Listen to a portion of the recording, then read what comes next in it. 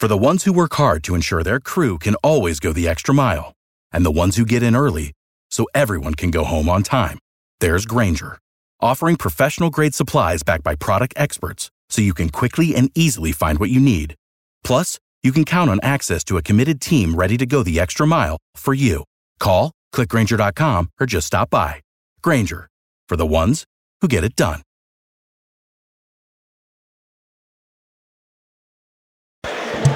This is Andrew for Geek News Central, coming to you from the Wearable Technology Show in London, England. I'm with Alex from Babypod, who have an innovative way of entertaining the unborn child. Alex, why don't you tell me a bit more? Well, you need to know that now you can find the only effective way to send music, sound, or voice to your unborn baby, but you have to do it through the mother's vagina. That's the new change. And our clinical studies on more than 1,000 patients showed that the only way we can get an effective response after musical stimulation is with the Babypod. You can find it on the internet. It's on sale at 150 euros. And we discovered that the babies would only react with speech movements, opening the mouth and protruding their tongue. And this reaction would not happen when we played the music with abdominal speakers. So that's the main point of this product, to share the pleasure of music with your baby, to be able to talk to him in an effective and not distorted way. Okay, so it looks like you've got a small round speaker on the end of a cord that you plug into your iPhone or your iPod or your smartphone? Yes. In South America they call it the musical tampon, because it should be inserted like a tampon. We decided that it would not be a wireless device because it's easier to pull it out from the vagina, and also because of the concern of Wi-Fi or Bluetooth close to the embryo who's developing. So some people ask us, why did we use a wire? That could be uncomfortable, but of course there are many reasons why we decided to keep the wire, even if it's from an aesthetic point of view, it's not that nice, of course. Okay. And can the mother share in the listening experience? Sure. With the same device, you can connect headphones, and the intensity of music, it's settled at 60 dBs, because we don't want the parents to have the chance to get higher intensities that if they get up to 100 or 120 could damage audition. So the vaginal speaker, it's max at 60 dBs, and then you can connect the mother's headphone or the parents' headphones, so they can listen at the same time exactly the same music or speech that they're trying to send to the baby. Okay, and does the speaker need a battery, or is it just... No, it uses the mobile device battery. Okay, and you mentioned a lot of research around what's best for the unborn baby? We studied different types of music and speech. We studied classical music, pop, rock, whistles, drums, almost everything. And we discovered, you can find on Spotify our Babypod top 10 list. Okay. And you can see which kind of musics are giving us the highest fetal reaction, the highest fetal neurological stimulation. The first one is the Little Night Serenade from Mozart.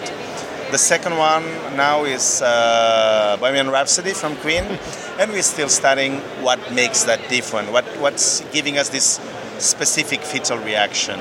We also studied human speech, or maternal speech, or paternal voice, and we saw that human voice activates different brain pathways than music, and music gives us a complex speech movement, but maternal or paternal voice give us only mouth-opening movements. So we still need to study what is giving us these different pathways neurological stimulation. That's great. Obviously, it's quite an intimate device. Do you find that different cultures respond differently to it? Does it sell better in certain countries than others? More than because it has to be inserted in the vagina, that when you're doing it at home, I think it's not going to make any difference worldwide. Of course, in Barcelona we had the first fetal concert in the wall that could have never been played in the Middle East.